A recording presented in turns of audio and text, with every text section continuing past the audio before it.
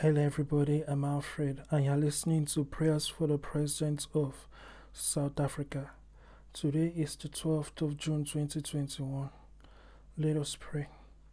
In Jesus' name.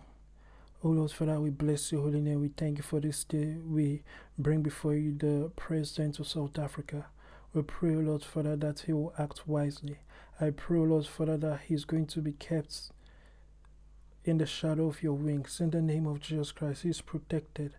He's protected from the evil one. He's protected from the fiery darts of the enemy, from demonic thoughts, from satanic thoughts, from the torments of the devil. In the name of Jesus Christ, he is protected and he acts wisely. I pray, Lord Father, that the hunger for the word of God is going to overcome him.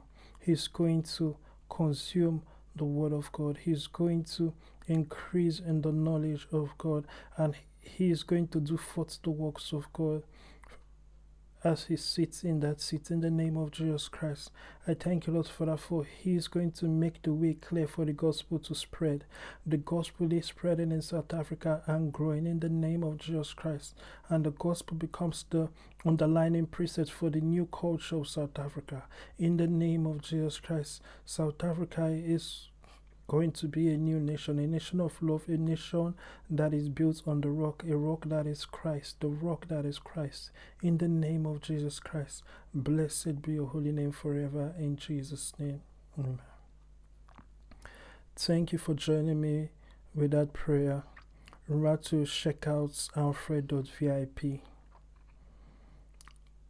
Until next time, remember, men ought always to pray and not to faint.